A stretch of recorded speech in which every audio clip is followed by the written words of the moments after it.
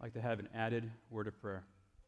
Father in heaven, we trust that you can guide and you can lead in each one of our lives. That's why we're here today. But Lord, as we open up your word, we recognize that you are the author of wisdom. You are the one who provides wisdom to even understand your words. So Lord, we ask you for that wisdom. We ask you for that guidance. Guide us as we take a deeper look at your word and reflect on how it relates to our lives today. For we ask it in Jesus' name. Amen. There was a question that was given in a poll to a number of Americans. The question was, does God exist? And it was a Gallup poll back in May of 2011, and the results of that poll, roughly 1,018 American adults were participating in that questionnaire. They were asked a question, do you believe in God? And 92% of them said yes. That's encouraging. I've heard for years that, 50% of some of our populations aren't even Christian anymore and all of this. And when I would do evangelistic meetings in different places, I'd encounter quite a few unchurched individuals, and I'd be like, wow. So when I first read it, I thought, that's good. But as this survey began to ask more follow-up questions, that 92% began to drop. And some of those questions are, do you believe he's the all-knowing, all-powerful ruler of the world, creator of the universe, ruler of the world? And it dropped down to below 80%. And then among young people, it dropped about 10% lower than that, about set to the 70% mark. And so the conclusion of the Gallup poll was between 10 and 30% of our population do not believe in the God of the Bible at all. Now, when I look at things like that, I think, well, that's a sample group. And yeah, statistically, it was a valid sample group. But that's not always the case everywhere. In fact, it could be a better scenario in some places or even a worse scenario in some places, could it? But as I thought to myself about that one, I thought, okay, that's population in general. What about Christians? Surely Christians believe in the Creator God of the Bible? Well, this one in Barna, he surveyed 1,871 Christians. They were asked about their perceptions of God. 78% said that God is the all-powerful, all-knowing Creator of the universe who rules the world today. The remaining 22% didn't believe that. They believed that maybe God is everyone, or God is some realization of some human potential we're going to reach at some point. 22%. So I thought, well, let's do a little math there. If you have the general population, you add it to the Christians, and you've got a good idea there of 10 to 30% that don't believe in the Creator God, that here we are on Sabbath morning worshiping. And I thought, as I thought about those numbers, I thought to myself, how could you ever become one of those statistics? Fall into that category. And I'm going to tell you part of my story today as to how I became one of those statistics. And no, I'm not talking about like some pastors do. They're taking a year off to become an atheist for a little bit of time or something like that. That's foolishness. I'm talking about March of 1984. This little Bible was given to me by my mother. We weren't practicing Christians. I would go to church every week. I would hear the stories about Jesus. I would come into that congregation singing Jesus Loves Me, and I leave there knowing some of the verses of Psalm 23, especially if I go through the valley of the shadow of death, you were with me. That type of thing. I had some knowledge, but when I would go home, there was fighting at home. And then when I would eventually made a move, there was fighting at school. And so this little Bible there, small print, first of all, and as a kid, I had a hard time understanding all the language, but I got to the point where this little Bible got put away. And one of the main reasons why it got put away was because I came to church.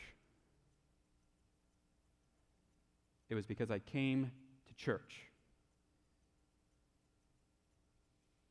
And I encountered what I thought were safe people who now, not only did I have fighting at home and fighting at the school, but now I got to the church, and some of those very individuals were now picking fights with me, and especially my my late adolescent years into my early teens. And I just said to myself, if that's the case, that this God of the Bible cannot be made real in their lives, and I didn't necessarily word it exactly that way, but in my little mind it was, if that's the way it's going to be, then I'm not sure about that anymore. Now, maybe some of you can relate to that, maybe some of you cannot. You might now get a window into my soul as far as why I want to make our young people feel welcome. Not just because I have a family, but that little Bible, that little book, sat there for years until finally some incidents took place where I said, maybe this God is someone I want to have as part of my life. And so I'm going to share with you some of the things in my journey that led me to that conclusion. Some of the things are things I'm going to throw in for our FBI young people. But altogether, I want this sermon to be of one main message, and that is that if we take a deeper look, do we truly believe? Some of you may be visiting here, maybe coming back and checking out the church again. Maybe you're not even a member of this church, and you want some evidence that says, yes, I see that this God does exist, and this God is real, and that this God can make a difference in my life. Well, then you've come today, and I will provide, hopefully, some of those answers, not from me, but from the Word of God. And then maybe some of you are brushing shoulders with people who are asking questions. I mean, because if 10 to 30% are not believing in the Creator, the God of the Bible, you're going to brush up to them sometime or another. And so I hope that you leave here with some evidence, not proof, but evidence that says God does exist, and this is why. And then there's some of us, I use the word us because it can happen to me too, who here we come week after week. We hear the stories, we hear the children's stories, we hear the sermons, we hear the scriptures, we sing the songs, and it becomes kind of same old, to the point where it doesn't affect our daily lives, and quite frankly, in a way, it could feel like we're living a fairy tale. I'm challenging all three of the groups. I'm challenging myself and saying, let's take a deeper look and see that God does exist. He is real in our lives. Because when I was that young person there, something still hung on to me. Something hung on, and what I found later in the Bible is this. In John chapter 1, it says, that was the true light, speaking of Jesus, which gives light to every man coming into the world. Even though I had checked out, even though I had put that little book aside, and even though I had put aside church and put aside, frankly, for a number of years, God in general, there was still this desire inside. Something was missing.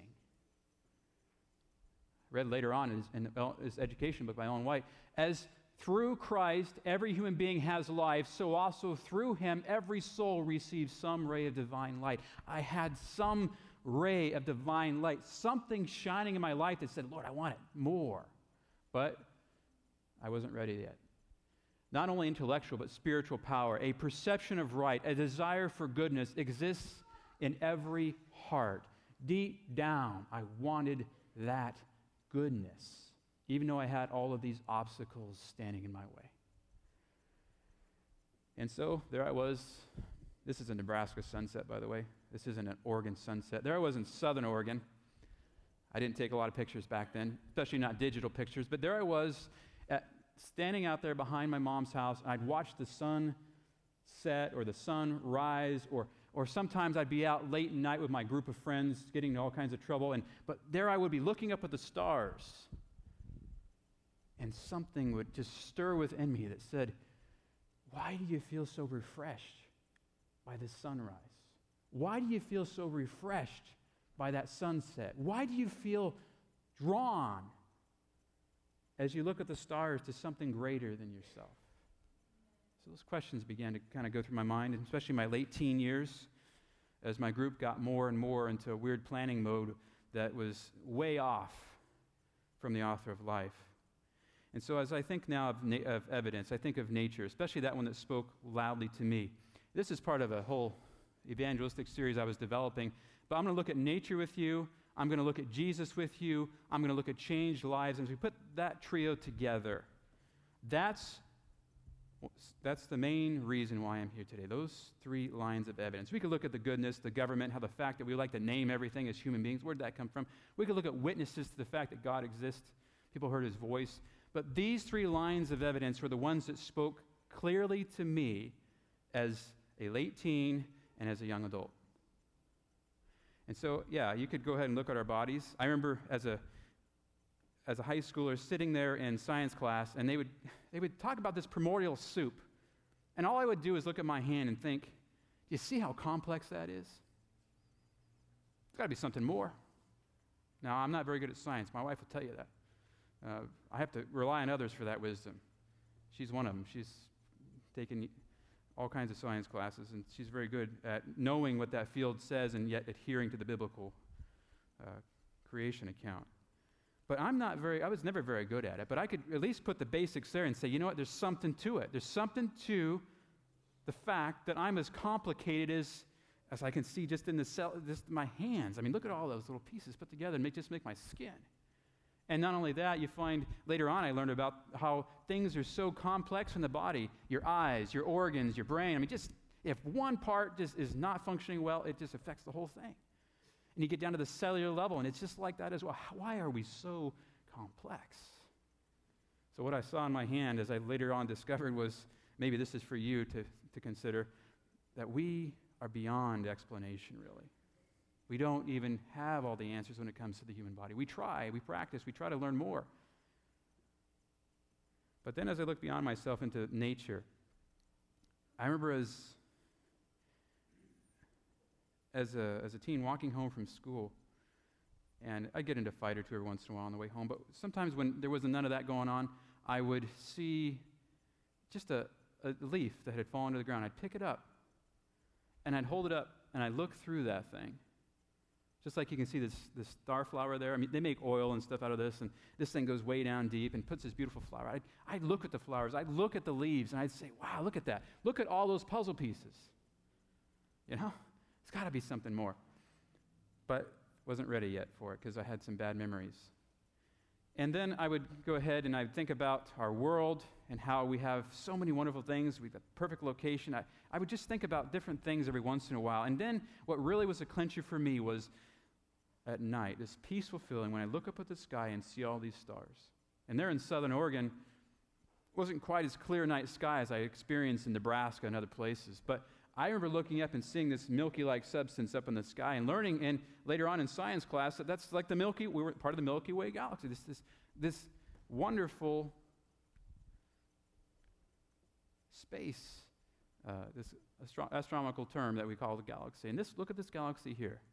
There's all kinds of galaxies out there. If you need some evidence, just go on the internet and Google this stuff. I didn't know all this back then, but I'd look up and I'd see the skies and think, wow, amazing.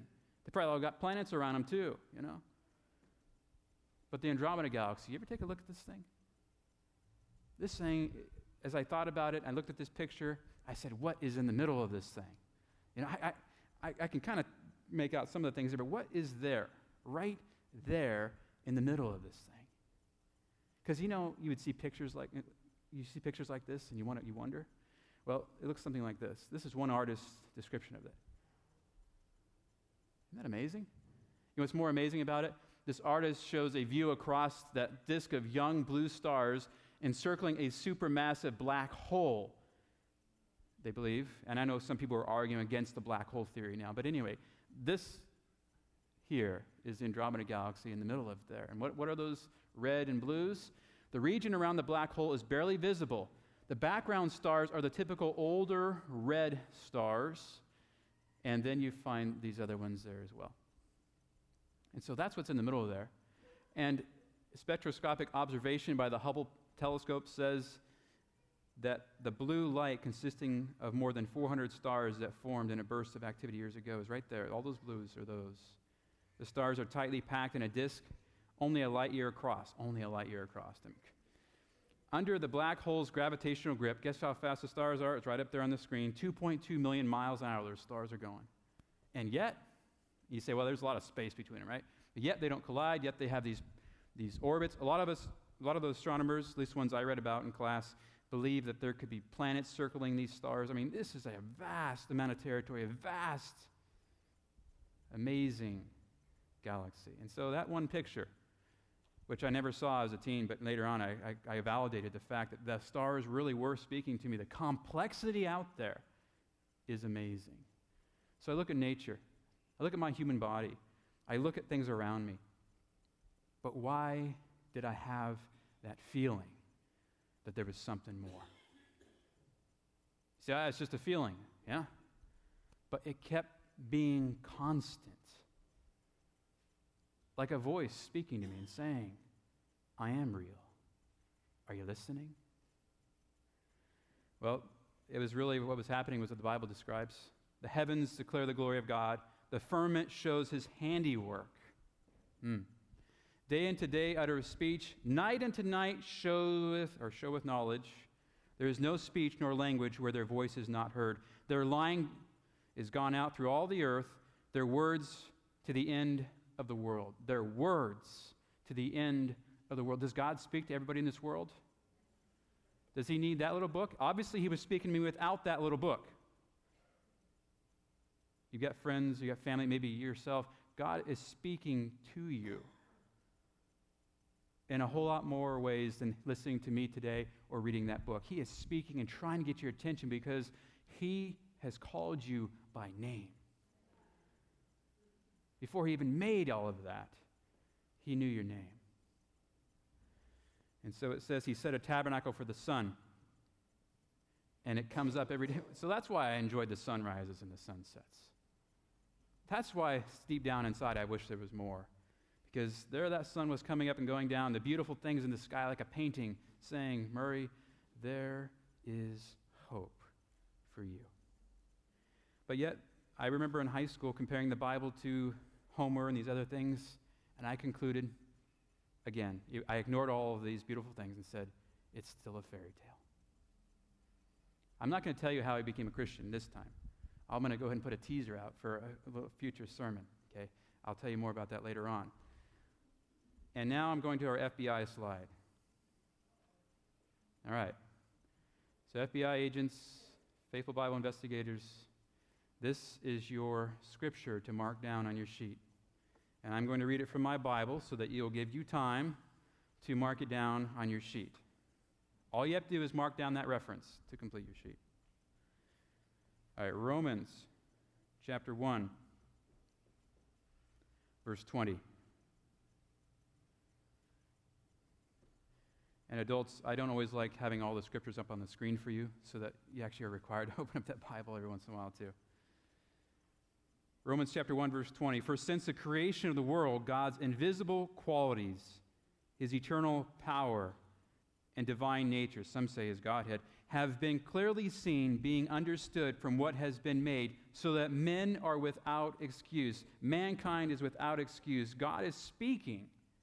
And that's what he was doing with me. If I would have died with just those indicators, I would have been without excuse. Now, God would have taken into account all kinds of things that had happened, and probably where my heart was really searching. But the Bible says we see things all around us in nature. It's a book. It's speaking to us. We are without excuse. And no, I'm not saying God's in everything. And no, I'm not saying that somehow those weird views of God at the beginning are true. I'm saying that God is speaking to us through nature. It shows us that there is a creator. And then the next piece, Jesus. I believed for years that he was part of that fairy tale. Who knows if he really even existed, I would say. But since then, I've come across some evidence. Those who knew him wrote down accounts. And you've got them right there in your hands, Bibles, or in your tablets. And then, not only that, but people witnessed that he actually died at the cross. You find in John 19, the eyewitness to these things has presented an accurate report. He saw it himself, is telling the truth so that you also will believe. Not only was John there, but we had at least two other witnesses there, the two Marys, right? So they saw that Jesus died. And then I said, okay, fine, we have evidence that he's dead. but is there evidence that he's alive? And the truth is, yes, there is evidence that he is alive. That it's not just some story in a storybook. That he truly lived, he truly died, and many witnesses said that he was alive after he died. You can read the scripture in 1 Corinthians 15. You got Cephas, you got the 12, that's 13. You got 500 at one time. Then you got James. And then lastly, Paul says, I've seen him. Over 500 witnesses said that Jesus rose from the dead. How many does it take to believe that? If one of us died, and we went through the whole death certificate, everything like that, and then all of a sudden we started breathing again, how many people would it take to verify that you're alive? Your own voice, for one. But then, once one other person sees you, it's a done deal, isn't it? I mean, you could read it in the paper that so-and-so died, and next thing you know, you say, oh, wait a minute, they're having an article in here that says that they actually were revived in our life. Whoa. And if you chose not to believe, you'd go see the person, wouldn't you, if they were your friend or whatever? You would validate it. That's what Thomas did with Jesus. So 500 witnesses that Jesus is alive, but what about the ones outside of the Bible? Any evidence that Jesus ever existed from outside the Bible? Because Christians can say that all they want. But what about outside of the Bible? Well, lots of history tells us that Jesus was a real person.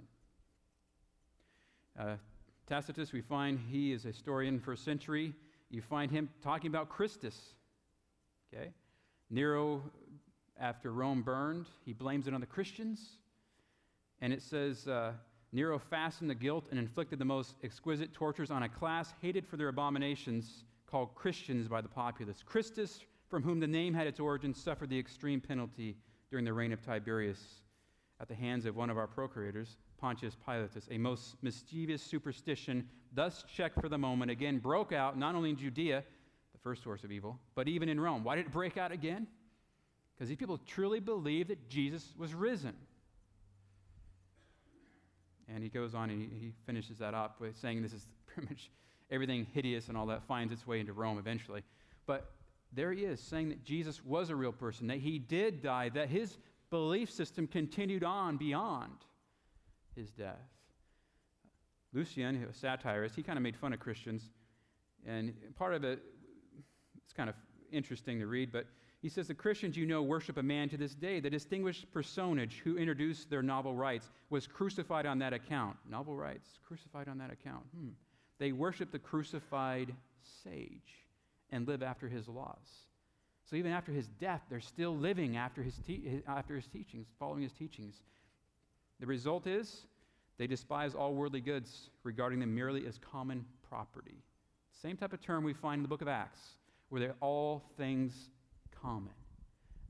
And then Bar Cyprian, we find here's a pagan writer who says, in essence, Jesus lived on in the teaching. The wise king didn't die for good, the last sentence there. He lived on in the teaching which he had given. Now, we know that he's not believing in Jesus, but he's recognizing that he existed, that he had a teaching, that his disciples adhered to that teaching. And, of course, he believes in polytheism, not a Christian, but he's testifying. And Josephus, people don't like his writings sometimes because they think, well, one source makes it way too abundantly clear that it was a skewed source. There's two sources for Josephus' writings. One of them is the Arabic, and that's usually what people trust the most. And he says this, Jesus' conduct was good. He was known to be virtuous. Okay, so whatever everybody else said about Jesus, this guy, a Jewish historian, says he was virtuous. Many people from among the Jews and other nations became his disciples. Pilate condemned him to be crucified, and those who had become his disciples did not abandon his discipleship. They reported that he had appeared to them 3 days after his crucifixion. So the reports are all out. He was perhaps the Messiah concerning whom the prophets have recounted wonders. He's questioning. He throws that out there at the end. The other version says, could this be the Messiah? And so Josephus comes along. We find the Talmud is one other thing that talks about this. They talk about on the eve of the Passover that they hanged Yeshu, or Jesus. And this announcer goes forth, and we know from the Bible that didn't necessarily take place. It says that he's going to be stoned because he practiced sorcery, enticed and led Israel astray. Anyone who knows anything, come, plead on his behalf. But having not found anything in his favor, they hanged him on the eve of the Passover. So we have these historical items that the Bible talks about, validated. So what is my conclusion?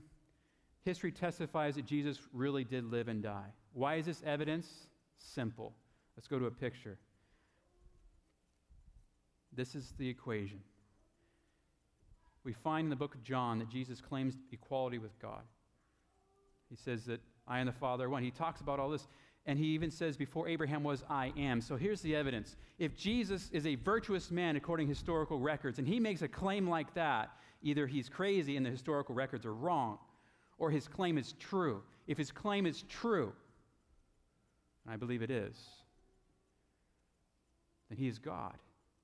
Since God existed in history, evidence proves that he came into history, then that means God exists. Jesus is God. He was a live historical person. That means God exists. So in Jesus himself, you find the ultimate evidence. But for me, that really wasn't something I had a whole lot of knowledge about back in those days. It's something I know now, I share with you. Maybe you're going to use it and it'll help your faith more now. It's helped mine. But the last one is the most important to me because it affected me personally.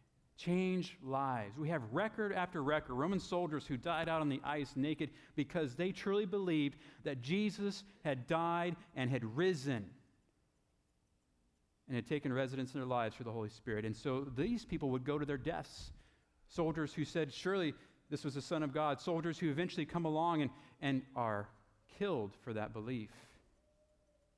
Roman soldiers. We find the Christians dying as martyrs in the Colosseums. People didn't want to admit this, but we do have historical records that show it did happen. People giving up their lives for this person they truly believed is alive. And then medieval Christians, we can go through that period of time, how millions, by some estimates, gave up their lives for that Word of God you have in your hands, but also deep down inside, they chose to believe in Jesus and his teachings rather than go along with the laws of the land. And so we find them dying there. And even today, our lives have been changed or touched in some way, or we wouldn't be opening up that book on a regular basis. And so, for me, all I knew is what I saw in nature because I had set aside this book. For me, I wasn't coming to a place like this for answers. And for me, what happened was people from a place like this came to me. My grandfather. Years and years of prayer. Years and years of handing out literature. Finally, in 1998, he hands a brochure, says something about Titanic on it from Dwight Nelson, and he hands it to my twin brother, who, by the way, is a pastor too. Anyway, he's in the Dakota Conference. But hands it to my twin brother. And meanwhile, I'm locked up for all those things in my teen years. And he sends me these sermons. My brother sends me these sermons about a forever friend. And by the time it reaches me, I've been opening up the Bible. I've been reading it. I've prayed a prayer for God to be part of my life. And I'll give you more details later. And so then I come out to that church building finally after years of not coming there. Different church, actually. But there is my grandfather. There's my twin brother. There's my dad. And it wouldn't matter who else's lives had been changed. But the fact is that now God had changed my life. And so, to me, I had taken a deeper look. It took some quiet time in the stillness in a confined situation to do it. But I sat down and found out that that was not a fairy tale. That was something that could change. This book was something that could change my life. And I still have it to this day. And so it's my goal to keep taking a deeper look at that. It's my goal to encourage all of us to keep doing that. So that when we come to the end of our lives or we come to the point where we're contemplating things, we'll say, am I truly believing something that's true? Have I given it a chance? So if you're coming today looking for evidence, this is just the beginning. If you're coming today saying, I need something for my friends and family, I hope this is just the beginning of what you could take and share. But ultimately, it's your changed life that makes the difference. That takes the book and makes it not something dusty and old, but takes it and makes it something real. And so the high school fairy tale of mine became a reality. And my conclusion is if we do not reveal him, then we conceal him. Look at this quotation. Our standing before God depends not upon the amount of light we have received, but upon the use we make of what we have. Are we using it? Thus, even the heathen who choose the right as far as they can distinguish it are in a more favorable condition than are those who have had great light and profess to serve God, but who disregard the light and by their daily life contradict their profession. We have the ability within our own lives, changed lives, to provide the largest body of evidence that the Bible is not a fairy tale, that it is a true story. And so, we owe it to take a deeper look. The living truths will be lived out in our lives in such a way that those around us will know that they are not a fairy tale. So is God real to you? You read the Bible, yeah, he's real to me. But is he real through you, through me, to those around us? There's a song that was written. Some of you might know Matt Meinekes, and we'll play it in a moment here. Matt Meinekes, if you go to Lightbearer's website, Ty Gibson and them, he travels and does concerts for them and other places as well. He took the words of this song, Deeper Look. Nicholas Zork wrote the words, and he took his guitar, and I'm not sure who all composed the tune and all that, but he put it together in a beautiful song that says, are we just going through the motions of every day, or are we taking a deeper look?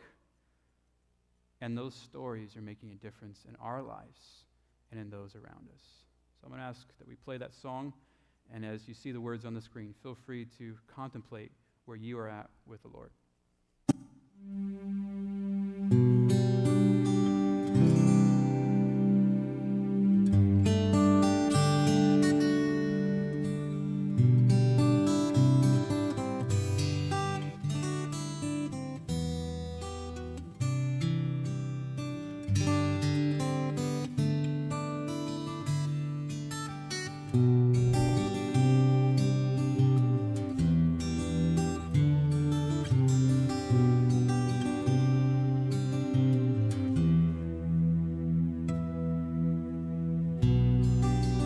Happens every day. They find themselves just going through the paces. They hide their empty souls, they're showing only happy painted faces. And when the day was done, when the lights are finally out, they've gone through all the motions, but what was it all about? And I've had a deeper look. You never to choose, and is God just a story in some old book, and is it all the same old news?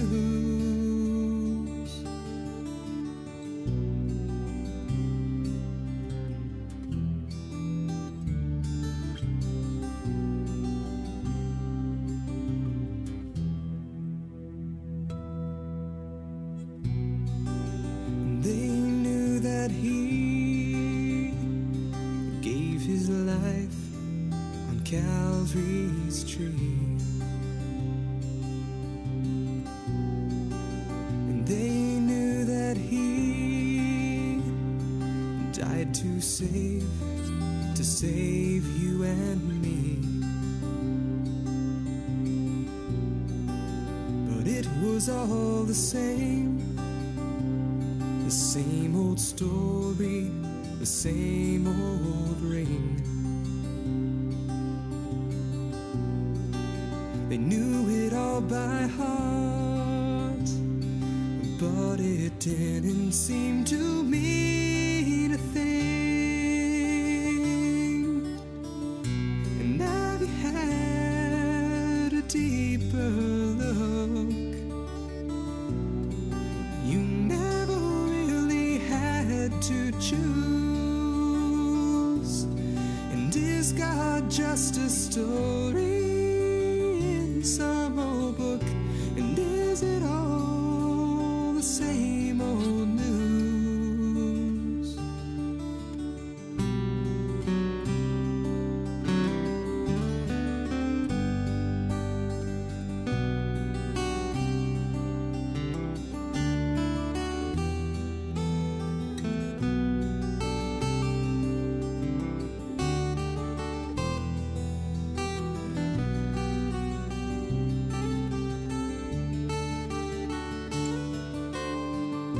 And have you had a deeper look?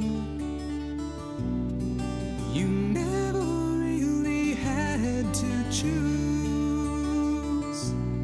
And is God just a story in some old book?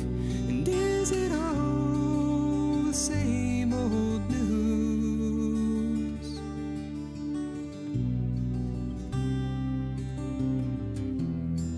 Is it all the same old news to you?